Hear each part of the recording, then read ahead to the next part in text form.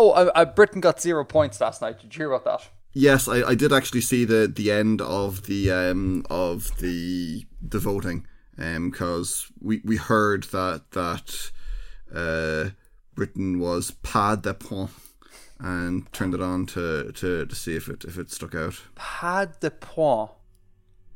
It's my attempt at saying no points in French. Oh, is pad the word for no in French? I mean, I don't speak French, so I had thought it was null point, but I checked on some translation services and got pas de point. Oh, expected null. If I'm wrong, blame Tim Berners-Lee for inventing the internet and misleading me.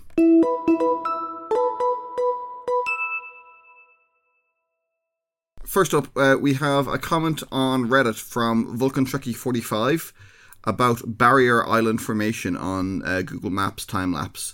So this is in reference to your video from a little while ago about coastal features. I mean, literally the last video. Not the last video. I think so, yeah. You've released one since. Yeah, but that's the follow-up and the worst things I don't really class as proper videos. Not like mainline videos. The last mainline video was Coastal Harmony, I think. I'm pretty sure. The Coastal Harmony. Coastal Landforms.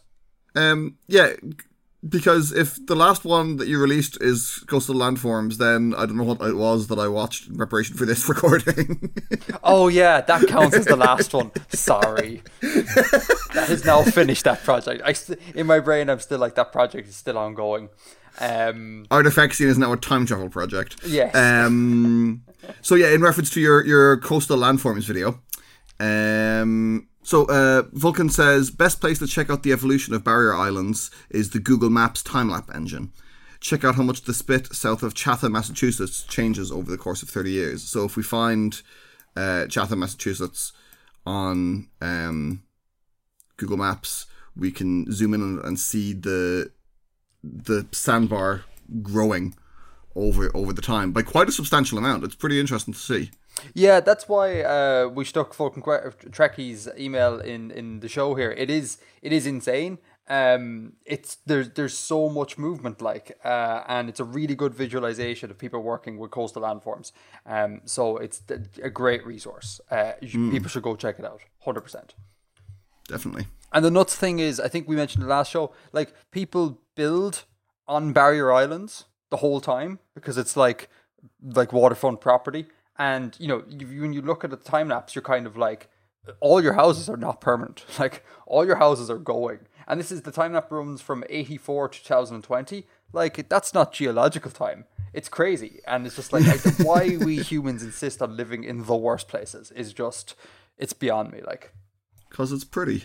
Because it's pretty. I know the reasons, but it's just insane to think that you may have to relocate your house. You go into building a house in the knowledge that it is not permanent and it will be relocated. That's just such a mad thing to me. No, it's fine. When the sea levels rise, you can just sell your house to Aquaman. Big Atlantis. It's going to rock up there and take all your real estate. But thank you, Vulcan Trekkie. That's a really cool resource, and the links will be in the show notes. Everyone go check it out. Definitely. Now, we got another thing. We got an email here about the Arthani bill. Peacock Moss, which, if that is a real name, that is class. Peacock Moss wants to know a little bit about the Arthani. Specifically, they'd like to know how the Arthani keep track of all their ships. I hadn't considered that. Thinking about it after getting this email, I'm not sure that they do in any kind of centralized way. The Arthani aren't a centralized nation, and they're not a company the way that the Tamar are. They're more like an ethnicity. And I don't think they necessarily need to keep a centralized thing of all of their ships for it to be for this thing of an attack on a ship to be an attack on the entire nation to be true. But in kind of a smaller scale, they schedule journeys in advance, and there's kind of communication networks they carry around to each other and to the places that they visit, the places on shore that they go to. They carry around details of plans and schedules and routes, so that there's a reasonably good idea of where people should be when. And there is a certain amount of a certain ability to communicate across distances in Icairn. Oh, how? That's the function of weirds on vessels. Oh, yeah. Oh, God, weirds. We had weirds many, many moons ago. It's been a long time since they cropped up in your writings. I thought they cropped up in the hunt for the Urselk specimen. Did they? The ship's weird. I think so. Possibly. Maybe that was in an earlier draft, and the weird didn't make it to the. Looks like it didn't. I was sure there were weirds in that. Anyway, but yes, that's the function of weirds. In an airship at least, so the Earthani would have something similar. So there'd be a limited capacity to communicate across distances.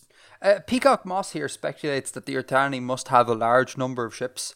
Comments on that, true or not? And also question from me. Are the Earthani a large group of people? Like, are we looking at a major ethnic majority here? Are they a minority, or what's the sort of breakdown? They wouldn't be a majority, no. In substantial minority? A substantial minority, I guess, would be it. Like in the kind of the continent, or the area of the continent that we've looked at, where the Abeski and kind of related cultures and ethnicities, they would be most dominant, kind of towards the north. There's other ones in kind of the other provinces. Obviously there's the Hoitan and the Transolien that have other ethnicities, but the Earthani are kind of equally present in nearly all of the areas there, and further afield. So they're quite widely spread out. I mean, I can't put a number on how many ships they have, but I mean, yeah, there would probably be a lot. Okay, cool. There would probably be a lot. Yeah, and then what else? Oh yeah, and at the very end, Peacock Moss mentions that we should check out the channel Hello Future Me. I second this. I'm going to stick a link to the show notes to Hello Future Me.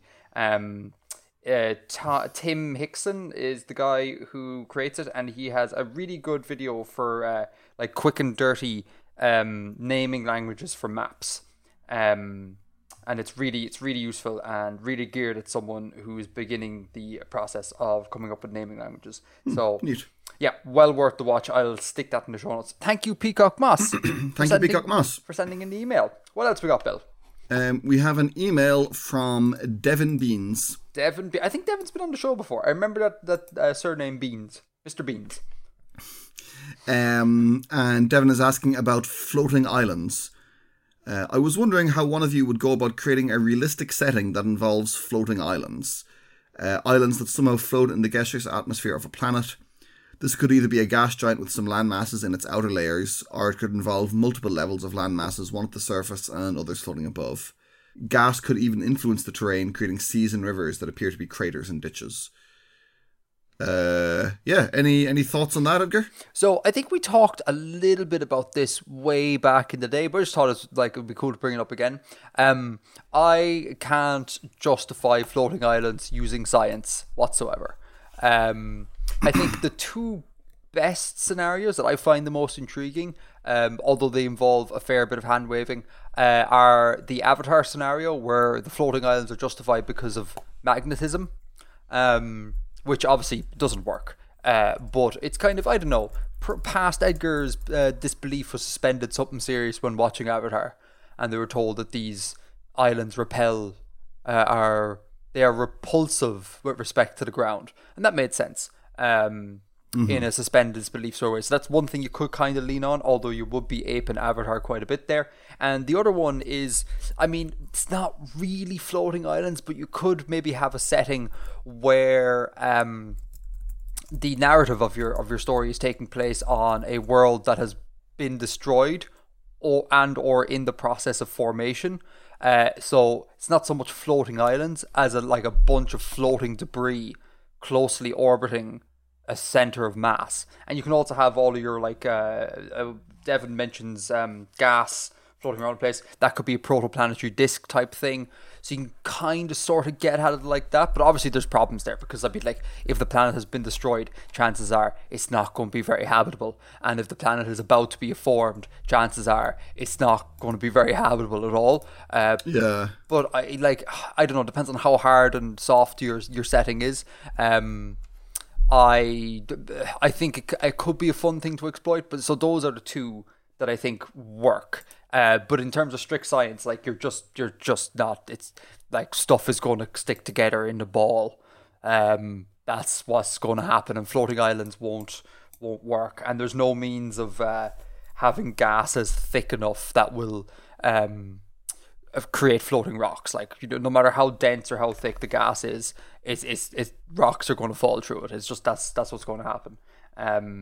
So yeah, you're going to have to deviate away from science here, Devin, a little bit. Yeah, I mean, my thought was like something like tungsten hexafluoride, which I think is the densest gas under normal conditions. Tungsten? Oh, sure, yeah, tungsten as in like tungsten lights. Yeah, I was like, tungsten isn't gaseous. I was thinking of titanium. Well, I mean, they're both metals, but yeah, there's tungsten hexafluoride, which has a density, it's 11 times heavier than air. Also, it's corrosive. That's fun. And there's pumice stones, but like, you know, which float on water, but they're still like significantly denser than tungsten hexafluoride. So I mean, maybe if things were on a gas giant, maybe you could have a thicker nominal gas, but then it's going to be difficult to set stories there. Like you won't have life-friendly or recognizable life-friendly environments. Yeah, I agree with that. I agree. Yeah, tungsten hex. That's really interesting. Tungsten hexafluoride and pumice ground. Like, that's a recipe for disaster. The ground just dissolves from underneath you on a near constant basis. But yeah, I just hand wave. Like, this is totally fine. This is one of those times where it's just like, forget the science. Just hand wave. And particularly if there's a good narrative reason for having this, like if it's symbolic of something that you're trying to tell, then just do it. Just do it. Mm-hmm. You really don't need to justify it. It's grand. Devin, thank you for writing in. I hope that helped. It probably didn't, because we just told you it didn't work, but you know, thank you for writing in. So the last email we have comes via Harry, aka Trekkie135. And they wrote in to tell us about their conlang that involves initial consonant mutation, like in Irish and all the other Celtic languages. It's a very long submission, so I'm not going to go through the details of it, if that's okay, Harry. But just to say that what you've done sounds really naturalistic and really cool, and it sparks joy to see people conlanging with Celtic structures in mind, because it's just, you know, obviously I really enjoy it. I love initial consonant mutation. I think it's great. It's dope, and it's so weird. Like, it's so weird. I love that we have this really weird thing around us and a part of our kind of culture. For those who don't know, in Celtic languages, depending on certain grammatical contexts, various words can change their initial consonant. And there's various mechanisms for this and various types. But like, a good example is the word for woman in Irish is ban. So B-E-A-N. And if you put the definite article before woman, you get on van. And so that's ban turns into van. B-E-A-N turns into B-H-E-A-N. And the whole reason why this came about, as far as I can tell, is that way back in like Proto-Celtic, when you had the definite article and a word like woman, there was like an intervocalic consonant cross word boundary, and that caused the consonant to be lenited to become softer. And all of those word boundaries were like messed up with like sound loss, but the sort of the lenited consonant structure stuck. So like in Proto-Celtic, if I remember correctly, the woman is Sinda or Sinda Bena. Wow. Thank you. I did a bit of I tried to do make a conlang like what Harry has done, and that's why I know that. But yeah, Sinda Bena. So you have an A B A, a cross word boundary there, and then they were like, oh, that's really hard to pronounce, so let's do Sinda Vena. But then Sinda whittled down to the word an, so we had on van, and the thing just stuck. So it's kind of like it's this weird sort of like it's because of a thing that no longer exists. It's just bizarre. It's just bizarre. But anyway, thank you for that, Harry. Thoughts on Harry's email there, Bill? Harry tells us that they are a student at the University of York studying linguistics and German, which greatly delighted me to see because I, once upon a time, studied studied at the University of York. That's where I did my master's in music. Although, and actually you might not know this, Edgar, I did apply to go there for my undergrad to study linguistics and German. Get lost, really? Yeah, it was a place I had in mind, because after school, before I repeated my final year of school, when I did it the first time round, I was kind of thinking of studying linguistics and German, and then I repeated, and in my repeat year decided to study music instead. But yeah. So that was neat to hear from a fellow York student. Say hello to the geese for me, please, Harry.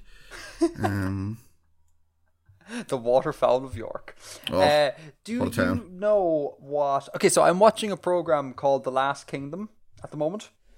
Yeah, that's about the kind of the Danes and the Saxons in England, right? Exactly. I'm not going to say too much about it because I'd like to actually talk about it in the green room.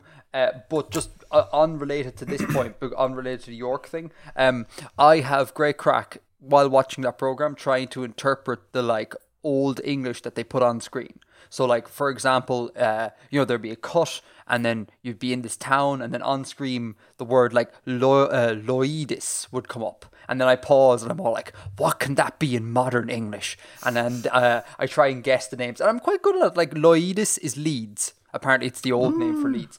But there was one that I was like, this is crazy. And it's the old word for York. Do you know one of the old words for York? I mean, in what language are you asking me this? In the whatever language was spoken in York, predominantly around 800 AD. Jorvik. Jorvik, no. So in The Last Kingdom, they have Airwich. Which I guess it comes from Jorvik. Yeah, well, I can see. Yeah. But I was like, I saw that and was like, I would have been here till the heat death of the universe, trying to, form the modern version of that. Because like Loidis, Leeds, London, Airwich, York. It's just like so incongruous. There's an interesting thing that comes there. So you know the way that witch is often a suffix in English places. Yeah, it means village, as far as I know. It can do, but there's a specific thing about it. Let me get this right. So I know this specifically in relation to Droitwich, and places around kind of the West Midlands, that it comes from the Hwicce kingdom, who were kind of in their pre-Anglo-Saxon, I think, in the West Midlands, and it actually comes from salt. Oh, so yeah, not obviously the word salt itself, but it's that particle in the names is derived from the fact that the salt trade was a strong kind of economy or a strong industry in that area.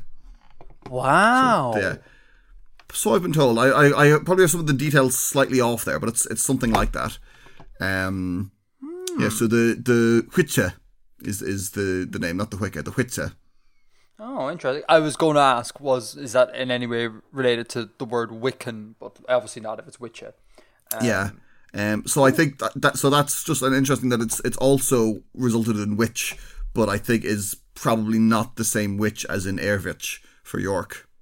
Yeah, because the one I'm looking at the Wikipedia page here, and the witch in York is village, according to Wikipedia, and Wikipedia is never wrong. So yeah. I thought it was really fun. Airwitch, or I'm probably pronouncing that wrong. Sorry, folks, but it was just like York. What? How even? It's crazy. Harry, thank you. York is just actually before the thanks. York is a beautiful place. My God. Yeah, it's great. Oh my God, York is like stunningly beautiful. I really enjoyed that short visit I had with you up in York. It's it's a great place. I did not enjoy that train ride up to York though from London. That was horrific. It's like I had to take out a small mortgage to get up to York. Trains in England, man. I suppose trains in Ireland as well. They're just shockingly expensive. If I may complain, sorry, I know no one wants to listen to me complain, but I will complain slightly. I once got a train, I think from Vienna to Graz in Austria, and that train cost me €9, right? And that is unheard of in the Greater Scilly Isles. Because, like, you go anywhere in the Greater Scilly Isles on a train, even if it's a short distance, and you're rid of an obnoxious amount of money. Like, I think to do, I don't know, a similar journey in Ireland, I think you're looking at maybe 40, 50 euro return, maybe. And what's the distance? Graz to Vienna. I can't remember. I'll have to Google Maps this. Like, how long was the journey? I also can't remember. I slept because I just come off a flight.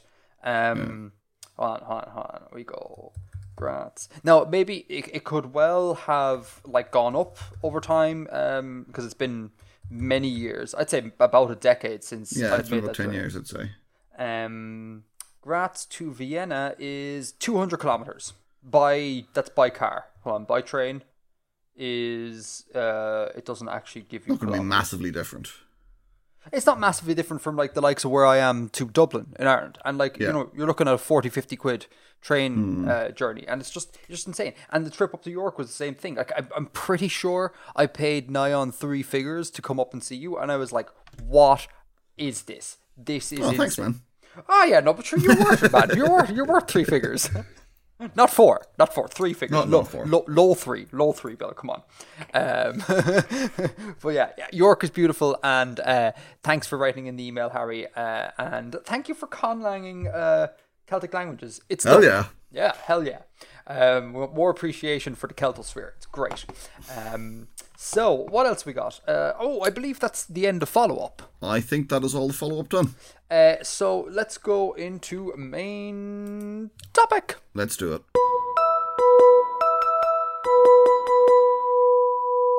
Shall we start with world building or with vowel harmony? Your choice. Oh Jesus, the pressure, Bill. Oh.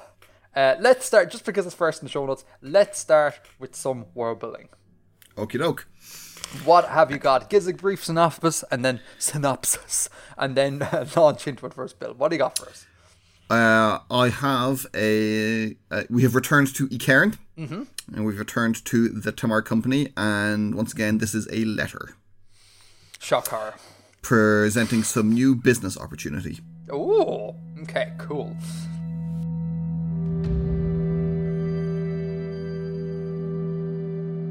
Dear Lilani, have you received the latest round of reports from the Transolien office? The news contained therein brings us both joy. The mining unrest threatened last season has largely been quelled, thanks in no small part to your advice on disrupting the seditious networks formed within the worker population. Allow me to gift you a cask of brandy upon our next meeting, which I pray will be soon. It is with another matter that this letter is concerned, however. I wish to bring to your attention an innovation undertaken these past few seasons, one that has proved unexpectedly successful in Transolien, and suggest to you how we may begin to implement it domestically. As you are aware, in this province, the needs of company security have largely become united with those of domestic order and peace, The company provides in all aspects of life in these remote, hard settlements, and this is no exception. Absent bailiffs and sheriffs, it falls to the company to protect not only our trade and interests, but to ensure safety of our workers and maintain orderly towns. The success of our company security in protecting the camps has been such that the handful of non-company Abeski settlements in Transolien, and even some native towns, have sought contracts with the Transolien office in providing similar services. These arrangements have been mutually satisfactory. The region has reported significantly reduced banditry, safer travel, more peaceful settlements. All the contracts issued last year have been renewed. According to the intelligence of my office, no other companies have pursued such an expansion of security. Before they capitalise on our innovations, I have a suggestion. We should attempt to apply this model, proven successful in distant provinces, in domestic lands. You have no doubt many thoughts in response to this proposal. I am not submitting this to you without significant investment of consideration, and thus will endeavour to tackle your reactions as best I can, given the benefit of my experience in Transolien and my familiarity with the idea. Firstly, you will no doubt protest that these responsibilities are currently the purview of municipal bailiffs and appointed sheriffs, and attempting to replace them would likely be met with significant resistance from these established authorities. I can foresee one strategy to overcome this difficulty. As the needs of the company grow closer to the needs of the municipal authorities, or to the economic prospects of smaller towns, we can represent that it will be more efficient for the company to take care of these civil needs. Further, we can offer the authorities contracts that are cheaper than the current costs of maintaining their own forces, while also offering greater pay to the bailiffs and militia.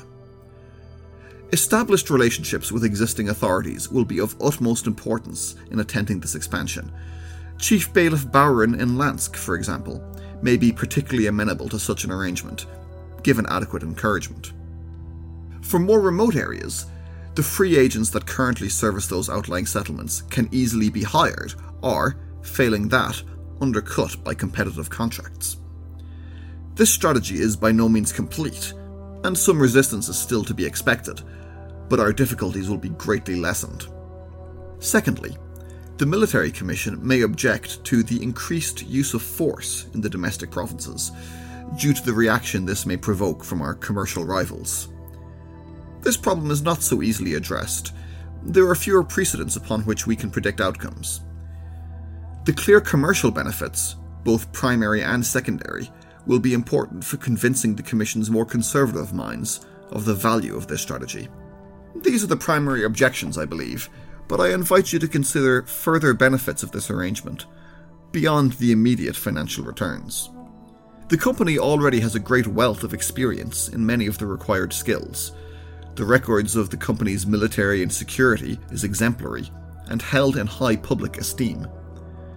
Further, our scouts are well equipped to deal with many of the more specialized demands of the remote settlements, where bandits and dangerous elements may seek refuge in the hinterlands. Greater security in domestic trade can only benefit all offices of the company. Upon assuming responsibility for those services currently provided by the existing authorities, we can be assured of great returns for many years to come, and at prices under our sole control.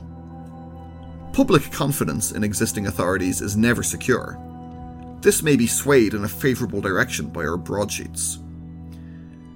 The reputation of the independent agents and bounty hunters is even lower, and the company's vaunted discipline, reliability, and uniformity will stand in stark contrast to those services currently offered. Please give this proposal consideration, and discuss it with our colleagues where you deem prudent. It is my sincere wish to return to Zhikav before the end of the season, where I may both discuss with you this plan and deliver to you that promised keg of brandy. Yours in prosperity, Eritha Tsi Agaran, Commercial Subdirector, Transolien First Depot, Tamar Company.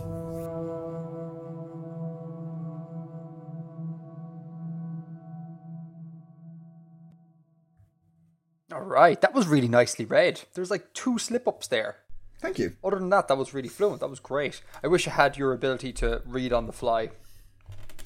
I gave it one read through there in the break, which helped a little, and I gave it like kind of two read overs for editing just to help the flow. Yeah, man, but like if it were me, I'd have to memorize the piece in order for it to like flow brilliantly. I read like a 2-year-old. It's ridiculous. So we're back to our old enemy. Capitalism is the enemy of the setting. Fun times. So yeah, talk to me about it some more, and then when you're done, I'll do the usual and give you some of my highlighted points. So the idea here is that the Tamar Company have stumbled on the idea of privatized policing. They've kind of skipped over the existence of civil policing as we actually understand it, to be honest. That doesn't even quite exist yet. And they have skipped straight to privatization of the police. Can I interject here? Sorry, real quick. Yeah. Because this is one of the things I was going to ask about. I get privatized policing, like that, the corporation provides security.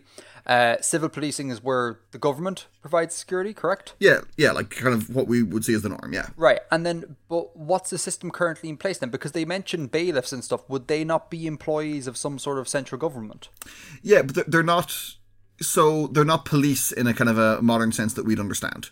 Okay. Like in a kind of a Pelian sense, that it would be something a little bit older like that than that, like kind of a more kind of pre-Victorian sort of arrangement where there would be people who would deal with crime, but it's not kind of quite modern policing. Right, but these people would still be hired by some sort of central authority. Well, yes. Like in larger towns, in the cities, there would be bailiffs and militias, which would be controlled by the city government, and they would probably have some remit over the surrounding area. Smaller settlements would have appointed sheriffs, and like village councils and things who would deal with things as they came up, deal with problems as they arose. Neighborhood watch. Yeah, kind of like that. Community organization. Yeah. Yeah. They wouldn't really be jobs necessarily. It would kind of vary from place to place. There isn't a single kind of system. And you got to remember the Abeski, they don't have the concept of the state in the same way. Sure.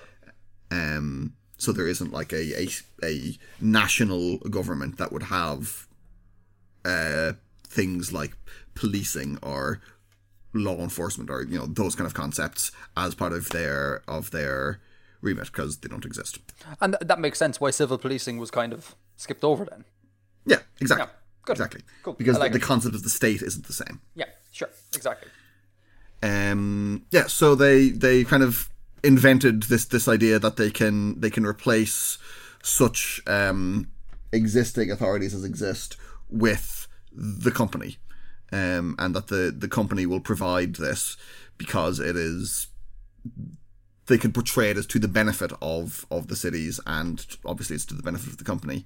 And also it is a colonial model that has been re-imported. So they see what works in the areas that they are colonizing, and they bring those skills and apply them domestically.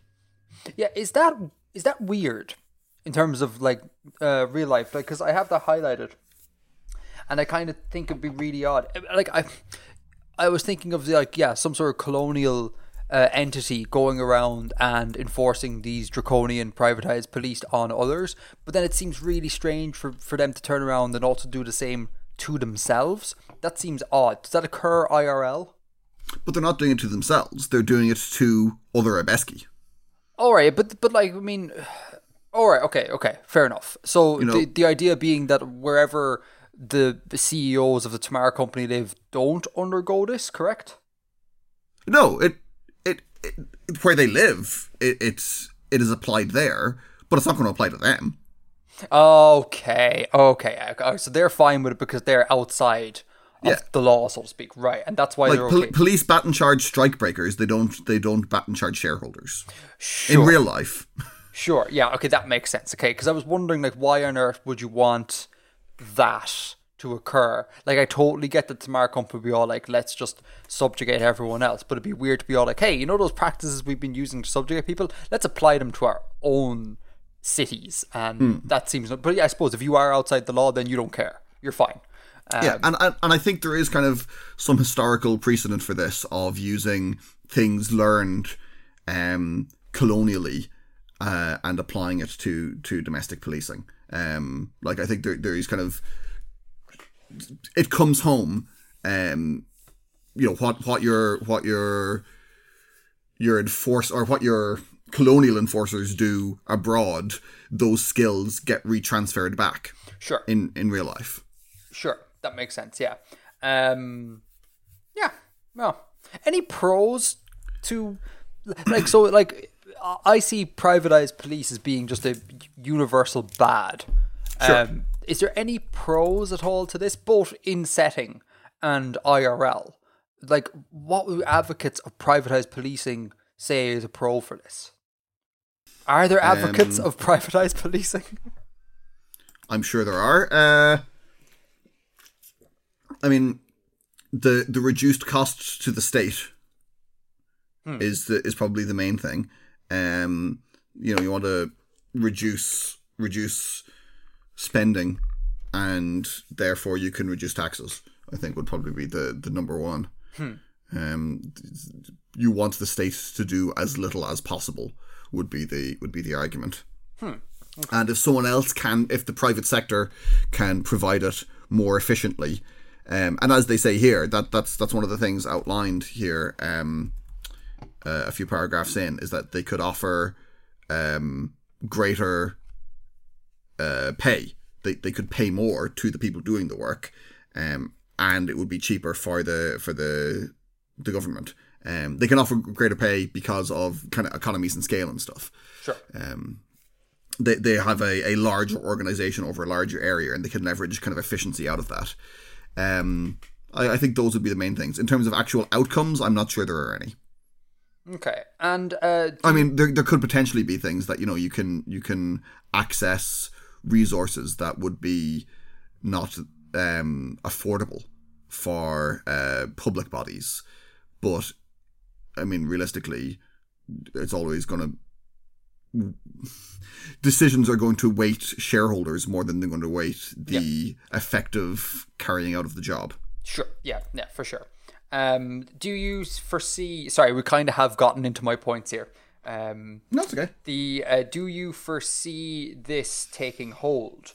Because I mean, the writer asks the person to like consider it and things like that. Do you think the recipient of the letter will take it on consideration and then back it, or do you think it's more complex than that?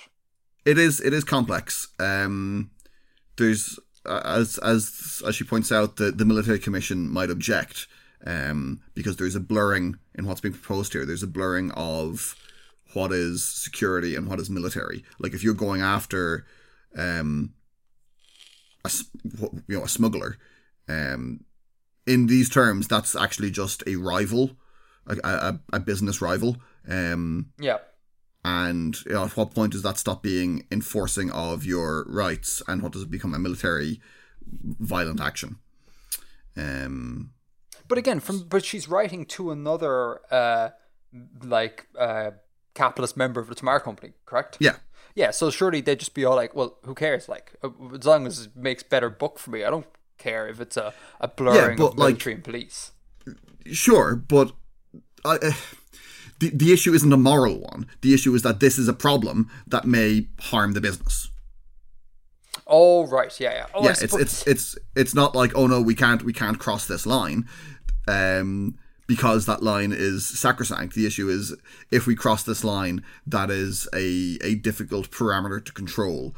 We don't know how the other companies will react. We can't necessarily see how that will affect the business.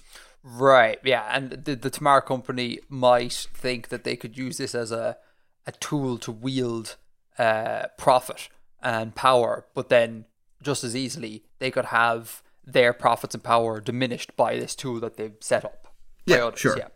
That makes sense. To be fair, I'm sure there are members who would view the thing as a moral issue, like among the military commission, they would see that it is not part of their job and it is not part of the function of the company forces. But for the two people involved in this letter, it's not a moral issue. Seeing as we're already sort of talking about politics, can I bring up a politics thing relating to policing in the real world? You can, yeah. Yeah. Sorry, I'm sorry. Let's all try and keep it civil. Chat, I'm looking at you. No, you're great, chat. Don't worry. The you know what blew my mind? It blew my mind. I only learned this I'd say maybe a couple months ago. Apparently, in the US, police are not their mandate is not to protect the citizenry. Their mandate is to enforce laws, which seems like the same thing, but it's radically different. And I learned that, and I was like, that's insane. So a police officer could rock up at a situation, and someone is being harmed, for example, they can just go, "It's not my business."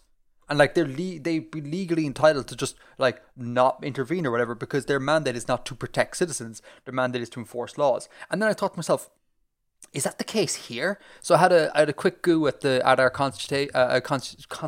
Jesus Christ, at our constitution, and it's explicitly written in our constitution that they're there to protect the peace and the citizenry. And it's so crazy that one little bit of legalese can radically change how an institution functions.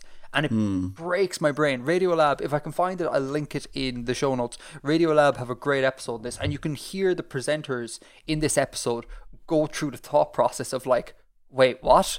They're not here to protect us, but I thought they were. And apparently it only kind of works if we leave aside the idea of institutionalized racism just for a second. It's an important one, but just leave it aside for the purposes just of making this point. Exactly.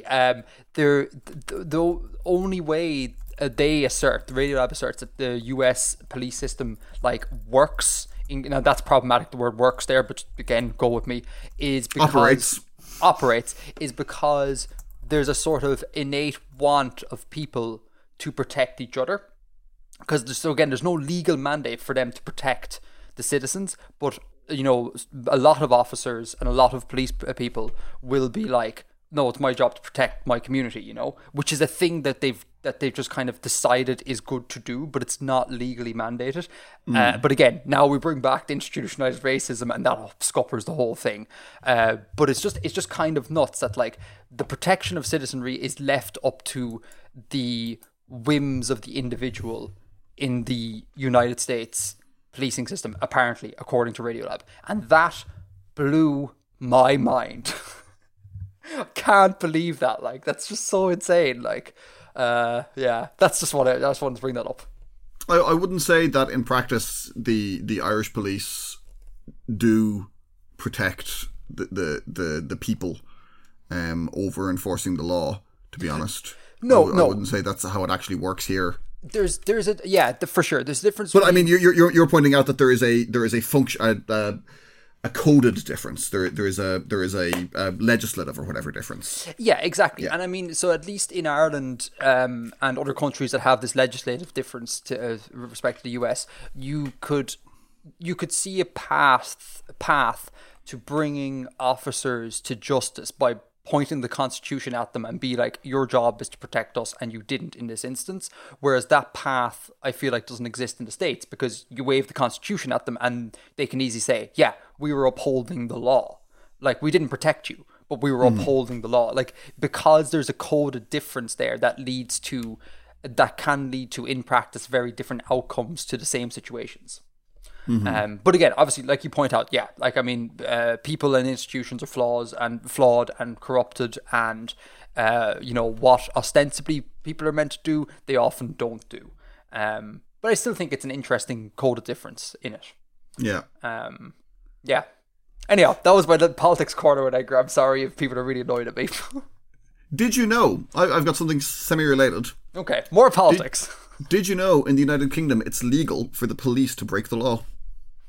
It is legal for the police to break the law. Yep, the police can break the law. Is there some sort of addendum on that?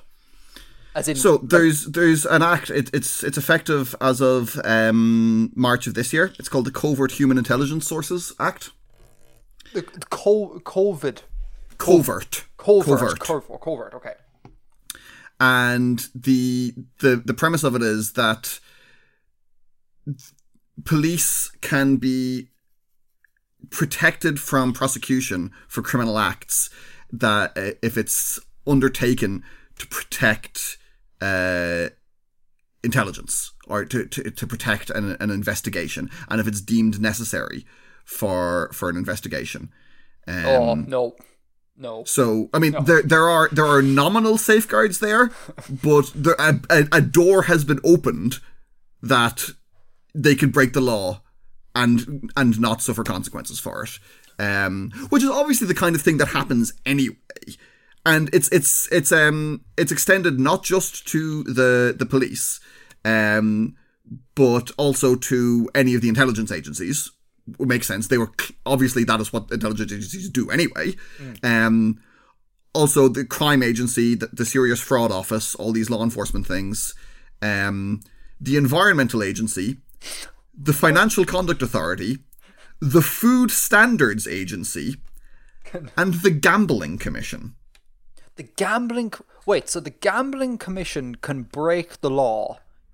So someone working for the Gambling Commission can break the law it can be deemed necessary for an investigation, and they can get away with it, and there can be like no charges for it. Wow, is this thing being met with great opposition in England, or is it just like, is it going through? Oh no! This is in effect. Oh, it's in effect. Jesus Christ. This came into effect in March. Oh, that's so draconian. That's so. I don't like that at all. Yep. Wow. That's. Yep. Good God. Oh, that's horrific. That is horrific. But again, I suppose, like you say, these things happen anyways. Not to say that it's justified in bringing this law, but it's, yeah, I suppose it's good to remind oneself that, like, in a country like Ireland, for example, who doesn't have such a law, it's not like those things don't happen. Yeah, sure. It's just scary that it is now protected by legislation. Exactly. It's coded. It's hard coded. You can wave that bit of paper, and that can lead to some bad things happening. That's insane. Do you know what's another insane thing about the UK? Do tell. While we're talking, their constitution is unwritten. That's insane. Yeah. That's nuts. Like, that's just nuts. I find that mad. I think that's the most crazy thing ever. Like, how like they have a constitution, it just no one wrote it down, and it's like great world building. Yeah, it is, isn't it? It is great world building. Give them that. It's just nuts. Like, it's absolutely nuts. Anyhow, Tamara Company, back to this. Politics corner. Anything else that you have? Sorry, because I totally interrupted your train of thought there with my questions. Okay. Is there anything else you were going to add on your train of thought? An organic conversation. Mm-hmm. I was kind of inspired by this actually by playing Red Dead Redemption 2 yesterday, because I was thinking, like, because there's like bounty hunting stuff in that, and I was thinking how that works, and the way that they dealt with criminals there was some guy could just go and catch them and bring them back, and with the way Cairn is, or this region of Cairn is, there are large areas that are don't have a lot of infrastructure, and there's large empty areas between the big cities. So I figured, that's probably something that they have there, and that's what grew out of it. Those are the free agents and the independent agents that are referred to in the letter is people who do stuff like that. That was another one of my points. Good God, you've gone through all of my points. Brilliant. That is insane. All I've left on my points are like clarifications and definitions. That's mental. That never happens. Oh, do you want to ask me some of those? Just for people who may be new to the show, do you want to just give a definition here of like Trans Ollian Office, who they are, what they do, where have they appeared? Sure. So the Tamar Company is a kind of a large commercial and somewhat colonial trading company in the manner of the Hudson's Bay Company or the East India, etc. And it is divided into offices that have responsibility over different geographic areas. And the Trans-Olyan office is Trans-Olyan is a province to the east of the kind of the home of the Abeski people. The Abeski people is the culture that these companies grew out of, or the ethnicity. So the Trans-Olyan, is to the east. The domestic provinces would be covered by the Western, Eastern, and Southern office. That's kind of what they're talking about when they say the domestic lands, the kind of the homelands of the Abeski ethnicity. And then the mining unrest threatened last season has largely been quelled. Recap on the mining unrest. If that's something we covered. That isn't something we've covered before, but just in Trans-Olyan there was kind of labour agitation recently, and these people, obviously they discussed it. Aretha and Lilani discussed it, and Lilani gave advice on how to disrupt the agitators' networks, and prevent that unrest from becoming too disruptive to trade. A bunch of radical Abeskis snuck into the Bitcoin mining warehouse and broke a heap of GPUs. Something like that. Something like that. Less of a clarification. Well, I suppose it's still a clarification. Seasons. The word you use for seasons here. Not the word you use for seasons. Sorry, you use the word seasons. Define. Is a season like a year? Is a season like a climactic thing, or is it like a sort of like a social thing, a la Bridgerton? It can be used both ways. I think like return by the end of the season is kind of more of a social one, but like it means kind of period of time. It can be applied in a few different ways. Sure. Okay. Cool. And that is. Hold on. And then, do you have any sort of quick bio on Aretha Tsiagarin? Not yet, no, but I feel like I'm going to do more with them. Okay, cool. And that is all my points. Cool. The big enemy is capitalism. I loved the last show. I think you were all like, you said something to the effect of like, I had intended on having like antagonists or something, but it turned out that capitalism was the antagonist. And I thought monsters, because it's planetary romance, so I intended to have like monsters in it, and just it turns out the monster is capitalism. That's what corporate avarice is the real monster. That was a great little soundbite. It was wonderful. Yeah, cool, man. Well played, really well played. I enjoyed, and I'm envious of your ability to both read and write so competently. Thank you. Right, vowel harmony. Let's do it. So I just released a video yesterday, as of the time of recording, called Vowel Harmony. And I have points and views, but as always, Bill, have you watched it? What are your points and views? I have watched it. I have taken a few notes. What did I say here? So, you said that the four kinds of harmony are backness, roundness, height, and tongue root. Mm-hmm. Do you ever get tone or pitch harmony in tonal languages? Look at you anticipating the points I'm going to make. Well, we are so in sync today. We are on fire. Our cycles have aligned. So you don't get, as far as I'm aware from what I've read, you don't get tone harmony. Mainly because I suspect, this is my speculation here, linguists point out if I'm wrong, tone is used, when tone emerges, it's used to differentiate meaning. So having harmony occur would you'd lose meaning, you know? Yeah. Tone is a much more semantic element. Sure, yeah. Gotcha.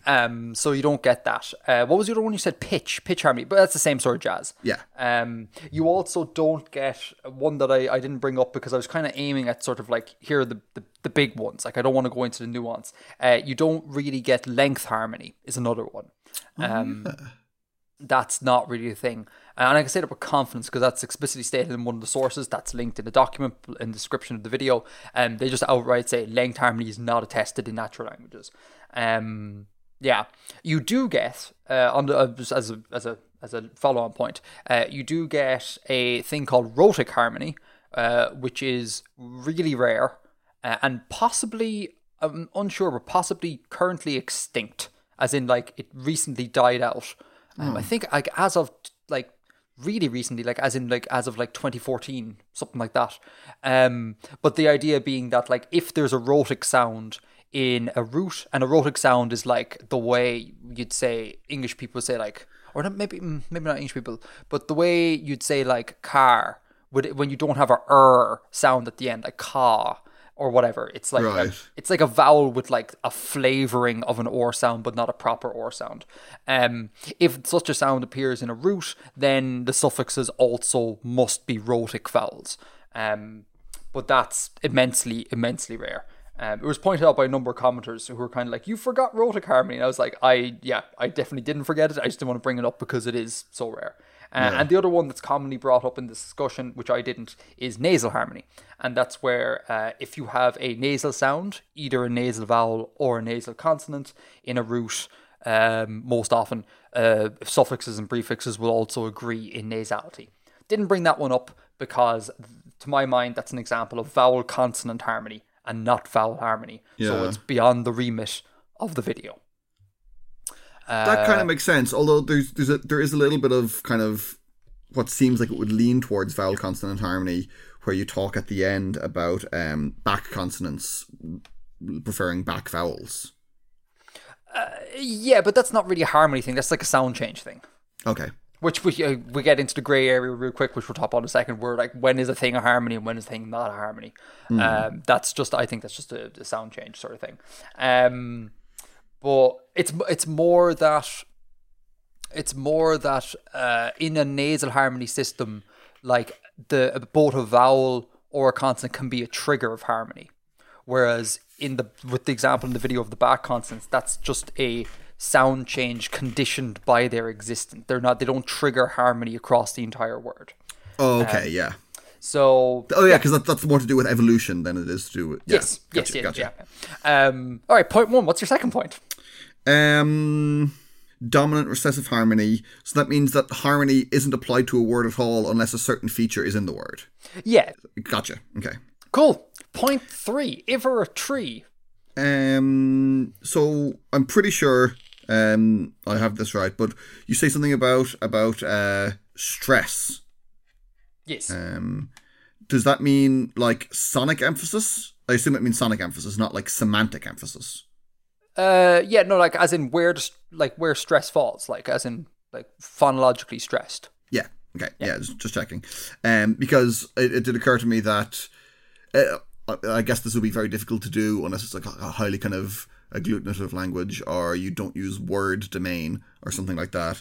But it could be interesting if the bit that you wanted to emphasize in the semantic emphasis you wanted in the utterance was the one that triggered harmony. That could be kind of interesting.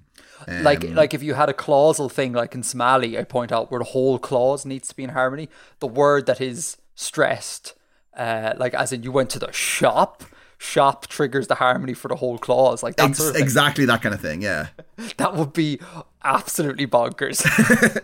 And just because Hungarian came up earlier in the video, and Hungarian has a really interesting thing about the semantic emphasis, doesn't it? Like what you want to emphasize in the meaning of the sentence. Does it? Literally all I know about Hungarian is its vowel harmony. I know nothing beyond that. Yeah, let me look this up real quick. So, word order is not determined by syntactic roles, but rather by pragmatic factors, and emphasis is placed on the word or phrase immediately before the finite verb. Yeah, so it's like I'm assuming then it's like a topic focus type jazz. The thing you want to draw attention to, you shove it to a prominent position. Yes, yes. Hungarian is a topic prominent language. Yeah. So yeah, that's kind of because Hungarian was mentioned. That kind of made me think about the emphasis thing. It was really sorry. Just on Hungarian, real quick. I spoke to a mutual friend of ours in research for this video. Yes. Yes, yeah. Our Hungarian singer friend. And because with the neutral vowel bit, when I talked about Hungarian, there was people on the Patreon Discord reached out to some Hungarians and they reported back that my section on the neutral vowels was just wrong. It just didn't happen, which directly conflicted with the source material I was reading. And so I was like, oh, well, let me reach out to another native speaker and see what they say. And so I Skyped with this person, and it's really fun to interrogate native speakers about how they talk. Like it's so interesting getting people to talk about how they talk, because this person has never, and he admitted this and opened up straight away about it, like he's never thought linguistically about Hungarian. Like it's just a thing he speaks, and it's really cool to present people with examples and be like, what are your thoughts about this? And some of the immediate reactions to some words you throw at people you can draw out very, very interesting ideas and perceptions. It's just really fun. Because it was the particular example I'm thinking of is I put the hybrid vowel bit to him, the fotel neck and fotel nak thing that's in the video, and you could see a real conflict in him. He was like, they both kind of work, but I prefer one and I don't know why. And it was just really, really interesting to hear that. I felt like a real linguistic investigator. It was really fun. Massive thanks though to our mutual Hungarian friend who's not listening to the show at all, but just in the off chance he is. Without you, that part would have not existed. I would have cut it. But you kind of confirmed to me that this is a thing that does happen, but there is considerable variation among speakers. So thank you. Direct contribution to the video. Right, if we're four. Well, this has kind of actually just occurred to me now. We can consider it number 4. Do you ever have a situation where a word is split up in the structure? So what I'm thinking of directly is German and separable verbs. So that Ich breche etwas abbrechen. Ich breche etwas ab. Yeah. So that you've got app is still part of what do you say? Abbrechen, was that the verb you used? Abbrechen, yeah. Was bedeutet abbrechen? To break off, to break something off. Right. So do you ever have a situation where you would have the harmony for the brechen and the app, like the different particles that are split up, but not the bit that's in between? That is very interesting. I am going to say no. Okay. But that didn't come up at all. So I'm going to say no because it didn't come up. But that's very, very interesting. Yeah.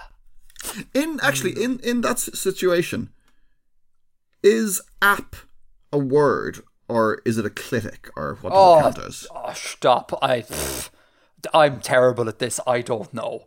I don't know. It's a thing. It's a secondary verb maybe. I'm going to text the linguist real quick and ask them. Wait, hang on. You know linguists IRL? Yeah. Oh man, here, can I get that contact information off you? I'm constantly looking to talk to linguists and to confirm something. I guess. I didn't realize at all. That's if please ask this person if they'd be open to perhaps giving me their number and for me to perhaps on a bi-monthly basis text them questions. I know a few. Man, do you think this would have been important information to give me at some stage? I could have just assumed that it had come up at some stage. It totally didn't. That's great. Oh dear. Well, that's actually really good to know, because sometimes I want to go on to or/linguistics and ask questions, but I always feel really bad because it's like I'm asking conlang questions on a linguistics forum, and there's always times where I'm kind of like, I just wish I had a linguist friend who I can come to as a friend and be like, hey buddy, what do you think of this, without annoying linguists at large. Jesus man, if I could leverage some of your friendships there, that'd be great. Okay, I'll see what I can do. Yeah, I don't know. I'm sure if I thought about abbrechen a bit, I'd be able to come up with something. But in general, I'm terrible at remembering what the hell bits are called. Bits of words are called. Fair enough. If we're a cuig, if we're a fünf. What have I got down here? I like the chapter formats that you've got going on in the videos. I know that's not like new to this video, but it's relatively recent, and I enjoy it. It is largely that has become solidified as a consequence of YouTube allowing chapters in their timelines, and that is so good for educational content. Like finally people can like skip to the bit precisely that they want. So yeah, I've doubled down heavy on the chapters thing, and also behind the scenes, it's way easier to write if you divide things up into chapters. There's less transitions to write, and it's great. You know me, I like formal structures in my media, Edgar. You do. I do. I like the time to be divided in comprehensible ways. Bill sonata form all the time, McGrath. Not just sonata form. What else have we got down here? Evolution, by definition, it's original. I can't remember what that was about. I think it was when you were developing your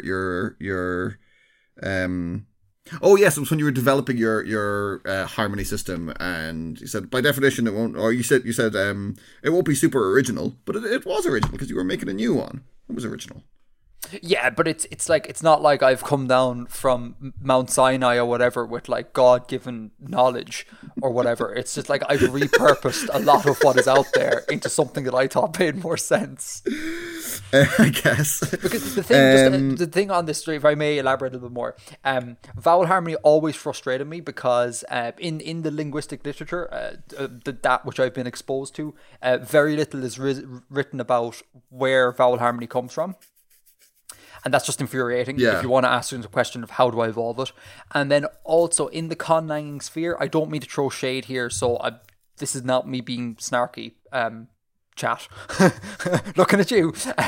No, in the conlanging sphere, I always found it very unsatisfactory what was said about vowel harmony, because, you know, the extent of how to implement it was very often summarized by stuff like, oh, vowel harmony is a process of assimilation, so just go ahead and do that. And you're like, that's not really informative, you know? Like, that makes sense, like it is a process of assimilation, but just going like, this is what it is, so just go do that, is really unsatisfactory to me. So I really want to try and build a framework to take someone from I have no knowledge of vowel harmony and give them a step-by-step process to implement a basic harmony system.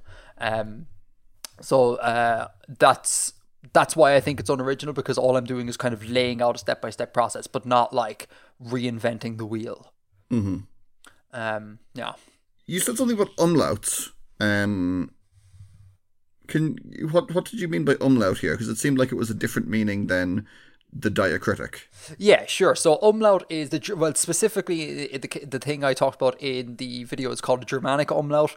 And that is definitionally where a high vowel, possibly also a palatal approximant, I can't remember specifically in the case of Germanic umlaut, but nonetheless, definitely a high vowel causes vowels in the previous syllable to front and or raise. That's why in German, hence why it's called a Germanic umlaut, you have like singular Bruder, brother, but plural Brüder. Because back in the day, there would have been something there, some high vowel there, that triggered U to go to Ü, and then that trigger was lost. And that's why you have Bruder versus Brüder.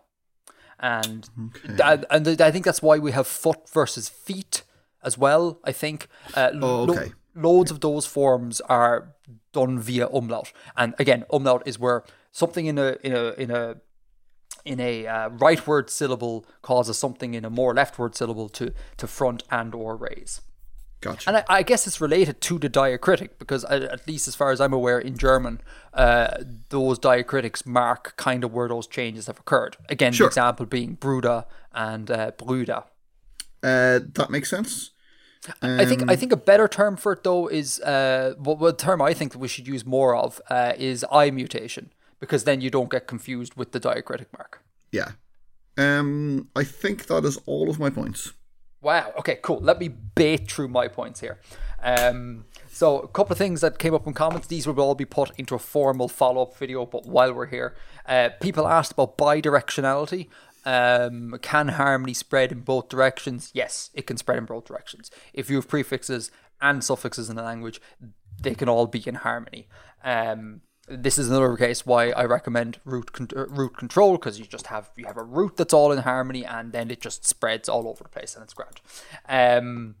People also asked, like, you talked a lot about the umlaut thing, but how else can you create harmony? And it's literally a case of you just find sound changes that enforce harmony. So if you need to front stuff, you need to go look for fronting sound changes. If you need to back stuff, you need to go look for backing sound changes.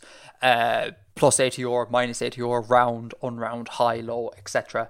I recommend checking out the Index Diachronica, which has a big old list of sound changes, and I'll also leave a link to a book that you can purchase that goes through various sound changes you can do, and you just want to target ones that enforce the harmony. Is my answer to that. Other people pointed out that, hey, your uvular, pharyngeal, glottal, those back consonants, they back vowels. So then do I take it that the front consonants, like your bilabials, do they front vowels? And the answer to that is no. Because the front consonants, at least the very front consonants, don't do anything with the tongue. Like, B is just lips. If you want to use consonants to front things, the palatal approximant is great. Y. Because Y functions a lot like E, and you can use that to front stuff. So that's where you're going to get that. Maybe I could see maybe like, was it linguadental consonants possibly leading to front vowels? I mean, it logically makes sense to me, but I have never seen that. They probably exist. I mean, look, languages are crazy. Like, it's going to be somewhere. It nearly always is somewhere. But also, labiodental consonants are, like, extremely rare. They don't crop up very often, at least not, like, phonemically. Like, you know, we do it, you and I, Bill, but, like, you know, we are not the norm here. Or probably me more than you, Bill, because you have a slightly different accent. You don't tend to D's, that, and those D's as much as I do. No. But you do tend to where, which, and when more than I do. There is a H in the word, God damn it. Yeah, but by that rationale, I should be saying climb. I'm not going to say English is consistent, but there is a H in that word. Weather. Weather. Yeah, it's great. It's clearly weather, but that's okay, Bill. It's not. Look, no. It's totally okay that you speak Hiberno English wrong. That's okay, Bill. I won't hold it against you. I speak Hiberno English beautifully. Oh dear. You do. I'm not, just for the record, joke, folks, not being prescriptive here. Both Bill and I are entirely correct. Just one of us is more correct. And then my final point was to talk about nasal harmony and rhotic harmony, but which you've already covered in your first point. And the very, very last point is a meta point. This is going to sound like a sob story, but I just, you know, you're my mate, and we'll just talk through it. I am disappointed by this video. Really? Yeah, I am disappointed. And again, this is going to sound a bit needy, and I don't mean it like this. I am disappointed in the reaction to the video, because to my mind, I think this is the best video I've ever made, because very often my videos, they kind of take established knowledge and just present it again in a way that I hopefully think is clear. But it's kind of rare when I like create a system of doing a thing. And in this case, like I created a very simple system that literally solved the problem that past Edgar was having.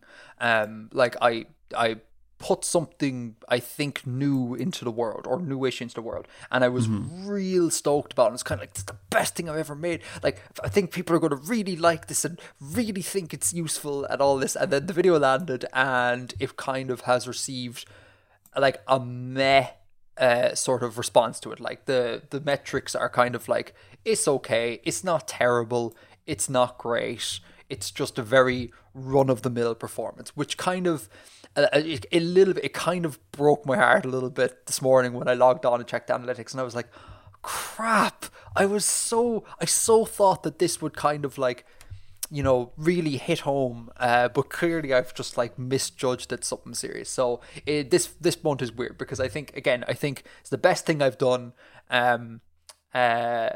certainly in a long time, possibly ever, but there seems to be a disconnect with what I think is needed in this vowel harmony space and what others do as well. So I've been a little bit down this morning because of that. There was a high... I'm sorry, man. No, that's okay. But sure, this comes with territory. You can't always make stuff that's good. And just because I think a thing is good doesn't mean that others will too. And that's just part of, like, that's just life. You need to just, you know, roll with it, like. And I mean, like, of all the complaints to have, you know, like, I don't think enough people watched my video is a minimal complaint in life, and that's why I'm conscious about coming across as being like needy, or as in like, you know, oh, please feel sorry for Edgar here. Like, I don't think that's the case at all. It's just me talking about the sort of meta behind the scenes sort of feelings towards what we do, you know. Yeah. So yeah, it was a weird one, very strange one, and I'm sure in another day or two I'll be fine and stuff. But I've never had the sort of like incredible excitement and then like a deep low after publishing. I think it's good for YouTubers to be able to express stuff like that, and just be kind of regular and chill about it, and not have it seen as being needy or entitled or complaining or whatever. You know, I like seeing that honesty in reaction to their work. Like, do you watch 12 Ton at all? I do, yes. Yeah. So Corey does a lot of that. Corey, well, not a lot, but it's I've seen Corey talk about it and refer to it, and they say, you know, stuff about their metrics or stuff about the reaction to their videos and that, and it's never come across to me as being needy or entitled or anything. But, you know, I think it's kind of probably a healthy thing to be able to express, and I think audiences should be able to receive it healthily as well, and not see it as a slight or not see it as a complaint. Yeah, because definitely, because if you don't talk about those things, or you just keep kind of like negative feelings bottled up, which is no good. I will say though, like, you know, there is a good many YouTubers I've stumbled across who whose metrics take a dip, or their performance isn't doing what they think it should be doing, who kind of do cross the line into sort of like view begging. I would put it, which I think is just, I just think that's really terrible, because that creates an environment where people are not as open to hearing people talk about their feelings with regards to their work. You know, we're kind of like, oh, you're just view begging, like all these other people. Whereas that's not always the case. Like the one thing I hate is where like it's explicitly said in videos where it's like, you know, if this video does really well, I'll like continue making this stuff. It's kind of like you hold your content ransom. Yeah. I hate that. It's just like, I don't know, maybe I'm naive and stuff, but I kind of feel like, you know, YouTubers should make content because they really like the thing they want to talk about. And then if no one watches it, like, you know, that's not great in terms of making a living, but like, who cares? Because the driving force should be just make stuff you want to be out there. But the idea of kind of like, I don't know, like monetizing it that way in a sort of ransomware sort of thing is, I really don't like it. I really don't like that sort of thing. So yeah. Yeah, no, that's totally fair. And there is definitely, what I'm saying doesn't preclude the fact that complaining and being toxic about that kind of thing does exist, because it definitely does. Yeah, exactly. And there are content creators who are entitled or feel entitled to like a gajillion views every time they drop a video, which is obviously, I think, nonsense. But yeah, sometimes things don't work out as you think they will, And that's cool. Yeah. And it's also cool to be able to sit around with your best friend, Bill McGrath, and just say, it didn't work, Bill, and it makes me a little bit sad. And that's fine. And I'm sure at some stage, I'll make another video that I think is just a video that is like quite prosaic and run of the mill, and it just like it explodes, and it's like, why did that happen? You just don't know. It's a complicated thing. And let me use this opportunity again to thank patrons, because this is the sort of thing where direct support is so helpful, because like if I were reliant on the advertising revenue to make a living here, like this sort of thing would literally send me into a bit of a depression, because I'd be like, my job is threatened, and if the next video also doesn't do well, like that's really bad for the channel and ad revenue, and I'll have to quit and all this sort of jazz. Having long-term supporters who just are like, yeah, if this video gets no views, doesn't matter, you're still going to get my $1 or $2 a month, and you just make stuff that you think needs to be made. Like that level of security, man, it's so good. And it's the only reason I'm not completely miserable right now, which is it's just so thank you so much to the patrons in particular, and like people who buy merch or anything that is like a direct contribution to me and us. It just, that stability is just a godsend in terms of mental health. It's just crazy. Mm-hmm. So that's that. Green room? Let's do it.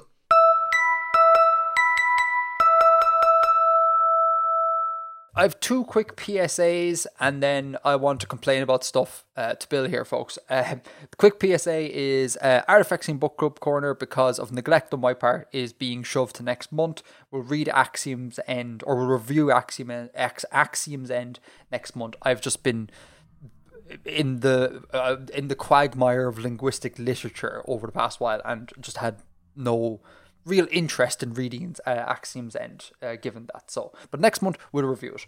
The other PSA is just to try and keep the show a little bit shorter, because I'm kind of preferring these hour and a half-ish shows. We received an entry into Bank of Artifexia via Gideon. Gideon, your letter has been received with great love, and you will be on the show next month, if that's okay with you. Thank you for your Ugandan shillings. We'll go through it properly next month. PSA is done. Done. Cool. So the things I want to talk about real quick is I want to complain / muse about the Eurovision and The Last Kingdom. You up for that, Bill? I didn't watch the Eurovision, and I haven't watched The Last Kingdom, but let's do it, I guess. I think these are general points. You don't need to have watched these things, but they're just general things. Let's start with The Last Kingdom, because it's the one that's most directly related to world building and conlang. The Eurovision one is just not related to world building conlang whatsoever. Just me talking to my friend, folks. Last Kingdom, right? So this is a show, we talked about it previously earlier in the episode. It's a show set in like Saxon Dane England in, I think, about the 800s AD. I think it's 800s. And I think it's because I was talking to someone recently who had watched it recently, and it's set like a little bit after the Great Dane Army, so kind of late 800s. Yeah, sure. And it's really the Great Heathen Army, rather. The Great Heathen Army. It is a really good show. I really enjoyed it. I think it's really fun. But the thing that irks me, and I'd like to get your opinion on this, Bill, is that I've titled it in the show notes here, Rage Against Anachronistic RP.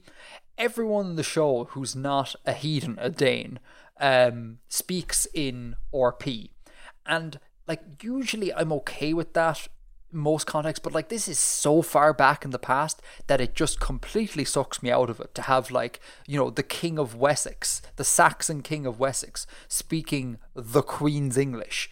It's so weird, and it's really jarring. So I began thinking about like, couldn't they, because like the world seems to have become okay with having conlangs on shows. Like The Witcher, David J. Peterson is everywhere. The Witcher has conlangs. Obviously, Game of Thrones has a number of conlangs. Lord of the Rings. What's The Expanse? That's the one, The Expanse. The proliferation of conlangs is just everywhere, and audience seem okay with this, listening to like quote unquote nonsense words with subtitles. That seems to be a thing that works. In this case, though, I suspect if you were to just get someone to kind of elaborate on Old English or whatever the English would have been spoken back in the day and just put subtitles everywhere, I think that would probably not work in this case, because I think a lay audience would look at it and be all like, but this is set in England. Why are there subtitles? Why are they talking like this? There might be a bit of dissonance there, because I'm not sure how aware a regular person is, a non-linguistics nerd, about how radically English has changed over the centuries. And that could be jarring. But so I began thinking about like maybe they could get some conlanger on board to kind of create like an old, like a Saxon dialect. Like if you took a Saxon person with the phonological inventory they are used to using and placed them in the modern world, and answer the question, how might they pronounce modern English? So keep all the grammar of modern English intact and everything, but just use the phonological inventory of Old English speakers. How would that work? And I'm conflicted as to whether or not this would actually work for the show. What are your thoughts, Bill? I mean, it has to communicate other things than just the dialect has to communicate other things than just the words themselves. It communicates what we are supposed to assume about class and what we are supposed to assume about kind of social roles like that. So I don't like the anachronistic RP and the kind of it's a really common thing. Everyone in the past had English accents. Everyone in the future has American accents. Sure. It is an annoying thing, but it's a difficult one to solve. It's a thorny problem to solve. I mean, I don't think there's any like we have conlangs in Game of Thrones and in The Expanse and that, but we don't. I can't think of any property that has long periods of subtitled dialogue in a conlang. Yeah. But that's why I think that not going down the just translate everything into Old English as best as you can route is a good idea. Go into dialect idea. Like make them be modern speakers, but make them be speakers of modern English, but just with the twang of a Saxon.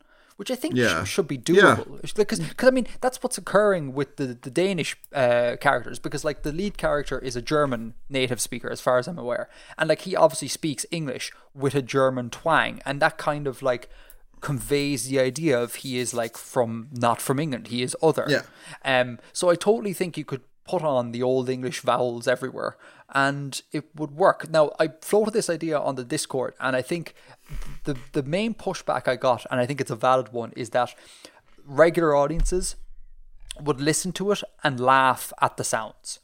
Like they would think that people sound stupid and silly. Because I think the U sound, the German U umlaut, is present in the language that would have been spoken at that time. I'm sorry, folks, I don't actually know the name of what brand of English was spoken then.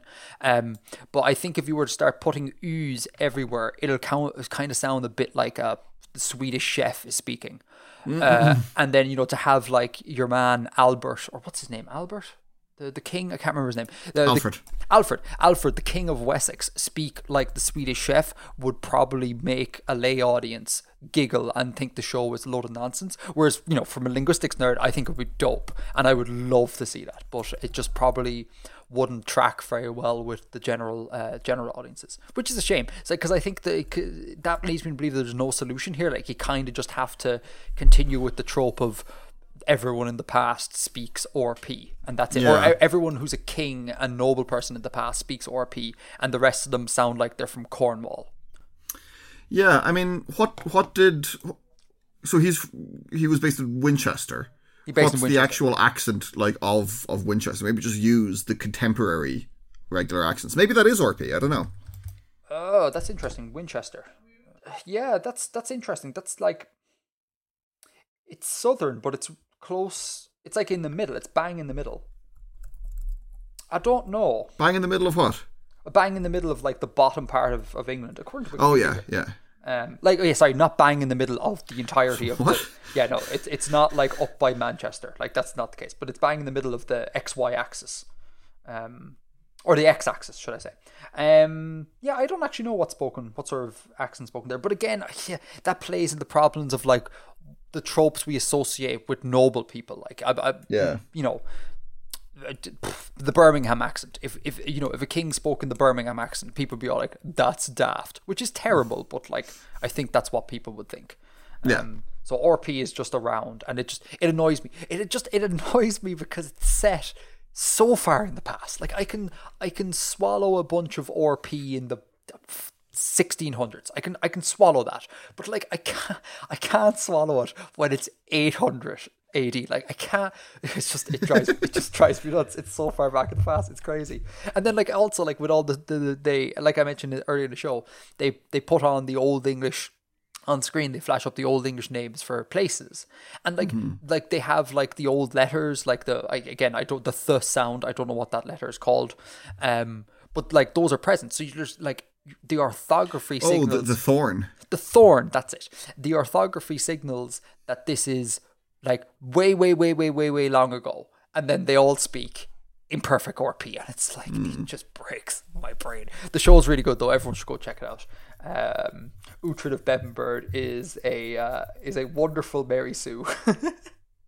I have been meaning to watch it because I love me some Vikings. I think you'd really enjoy it, Bill. I think you would. I think it's a really good show, and it does a good job of balancing comedy with seriousness, and I think it's just well crafted. So that's that. That's Rage Against the Anachronistic RP. Let's talk about Eurovision and me raging against the pastiche. Okay.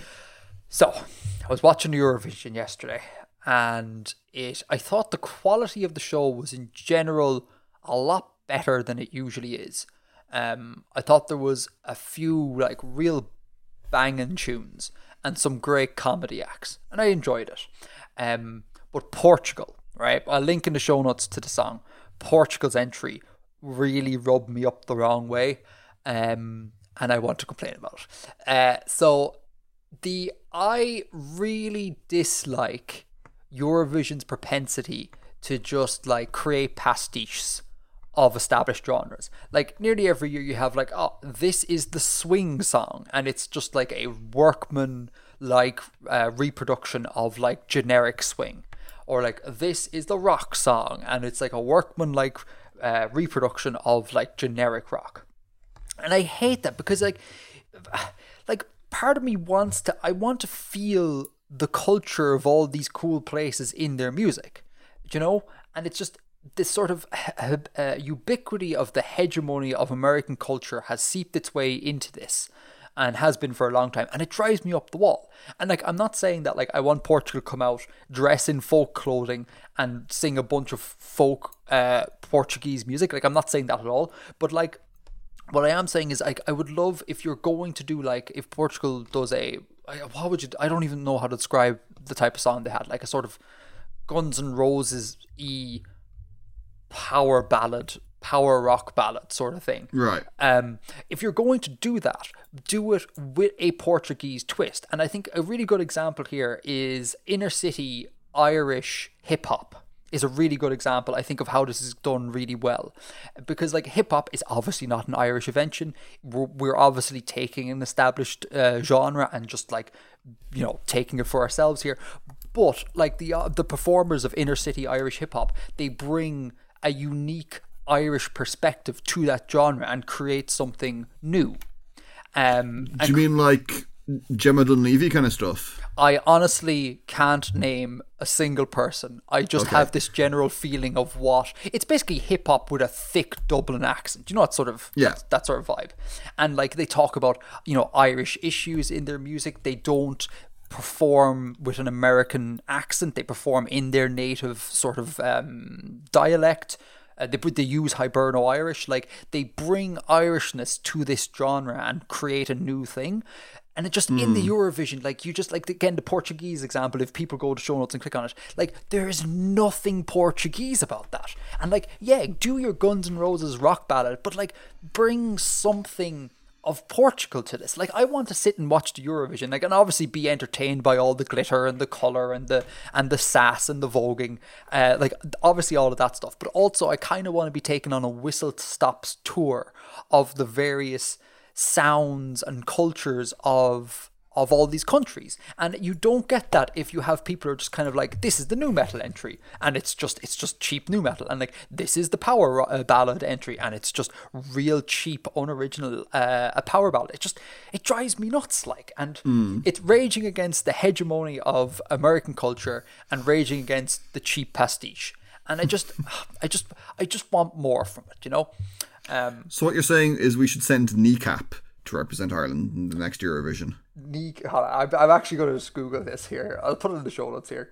Kneecap, spelt like, you know, knee and cap. Yeah, as like just one word, Kneecap. Kneecap. One word, Kneecap. Here we go. Oh yeah, I know these. Yeah. I mean, I would Kneecap. Show notes. Check it out. Hip hop sung. Performed in Irish. I mean, I would love that. That would be great. But I don't think you need to go that far. Like, again, the example of inner city hip hop, like it's hip hop in English but with an Irish accent. Like, I think that's enough to just convey a sense of, like, this is a thing that has arisen from our culture. Yeah, that's just That's an interesting thing to bring up. Because. There is a couple of good Irish artists in hip hop. Do you know Denise Chila? No. Okay, she's from Limerick. She's really, really good. Really interesting lyrically. Quite kind of a diverse range of sounds on her album. And there's a lot of stuff kind of being done that I enjoy. But when I've, you know, admittedly my knowledge is fairly limited. It's not a scene I'm hugely knowledgeable on, but when I do see it done live, and in some recordings I've heard, the sound is just really, really similar to UK grime, and I would like to see, like, in terms of beats, a more individual Irish sound be developed, that was distinct both from hip hop and grime. Yeah, I agree, but in the context of Eurovision, having like Irish UK grime, fine. Like, you know, you got to pick your battles here. But yeah, it just irks me. And they never seem to strike. I promise I'll shut up about this in a second. But they never seem to strike a balance at all, where it's kind of like, it's either just we're going to do a pastiche, or we're just going to do like horrifically cringy like techno folk. And there's never a kind of like, oh wow, what's being presented here is an actual like kind of real fusion of styles, like a real mix of cultures, like, because that's what makes it so. That's why UK grime also, I think, is really interesting. Like, that sound is super interesting to me, because it really is this, like, these two worlds coming together to produce a new thing. Yeah, Portugal. Oh, god damn it. I will say, final point on the Eurovision, and then we can wrap up. I haven't followed the Eurovision for many, many years. So maybe this is a trend that's been occurring for a long time. But I'm only just becoming aware of it. There seems to be a few years ago, it seemed that like everything was just like a techno anthem on Eurovision. Like everything was just four to the floor, lots of synths. That's it. Every entry. Mm-hmm. From every country. But there appears to be more of a kind of move away from that now. Like, I saw a lot of like slower songs, a lot of songs that like I was like, this is not Eurovision material. Like, these are kind of like songs and not like just Eurovision stuff. Belgium was a big example here. Links in the show notes if you want to go check it out. Like, that's just not what I think Eurovision is like. So I think there's a cool movement away from like, okay, we've done the banging Euro techno for a long time. Let's move away and become a little bit more nuanced about this. And I think that's a really cool development. And I think there's room for both. There's room for your big, Eastern European techno anthem, and there's also room for like an entry like Belgium. And I think that's really dope, and I encourage it, and I look forward to seeing more of it. And never lose the glitter Eurovision. It's important. So yeah, that's that. Excellent. Show A on show. On Clár. On Clár. On Pud Crealach. On Clár Galéir. Alice Clár. Alice Clár. That's great. Oh man, yeah, we should use that as a title for something hybrid, Hiberno-Germanic, and call it Alice Clár. Alice Clár. I mean, now that we've said it a couple of times, we can actually use it for the title. And also, like, literally, we're about to stop recording. So, like, the people are going to be guessing the entire way through, listening, being like, why the hell is it called Alice Clár? That's nuts. And then we're just going to cut off here. And then it's going to be a very kind of both satisfying and unsatisfying ending to the show. So, are we not going to say Edgar out? Oh, no, I think we actually should. It would be fun to just cut it dead, but I think we should probably. And in fact, cut it dead, and then leave a little gap, and then we'll just both say Edgar out. So people will think, oh, it's over, and then it'll just be Edgar out. No, I tell you what we're going to do. Sorry, no, that would be hilarious. But what we actually should do is the actual good thing to do, like the right thing to do, and thank everyone, because that is important. Oh yeah, like important. Thanking people is probably more important than a cheap joke. So let's do that, folks. Thank you so much for listening to the show. Thanks to all the patrons who help make this a possibility. And we will see you next week. Next month. Cutting straight out and not thanking people is more formally satisfying, but thanking people in politeness is important. So I agree. I can't believe. Thanks everyone for listening. Week. I said next week, Bill. It's your... I heard you say next week. I was being the bigger man and choosing not to mock you for it. It's infectious. See you next year, folks. Until next time. Edgar out.